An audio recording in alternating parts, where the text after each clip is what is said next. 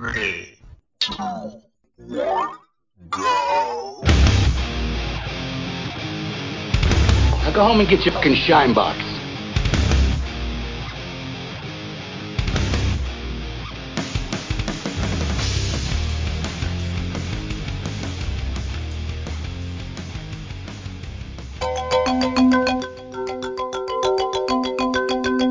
Breaking news tonight. This is Jim with Go Get Your Shine Box. How you guys doing tonight?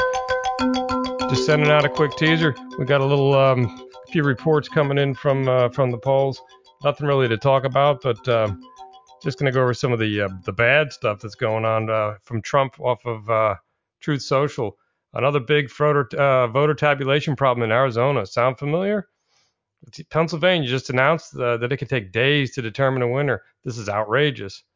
What else did he say? Everybody get out and vote. Make America great again. Yeah, of course. The absentee ballot situation in Detroit is really bad. People are showing up to vote, only to be told, sorry, you've already voted. This is happening in large numbers everywhere else. Protest. Maricopa County in Arizona looks like complete voter integrity disaster. Likewise in Detroit. Parentheses, of course. Pennsylvania and other places not being covered by the fake news media.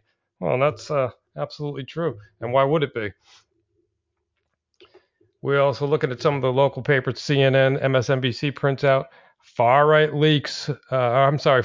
freaks out over ordinary voting machine issues in Arizona. Isn't it funny how all these machines are the same stinking machines that malfunction, quote unquote, over the primary?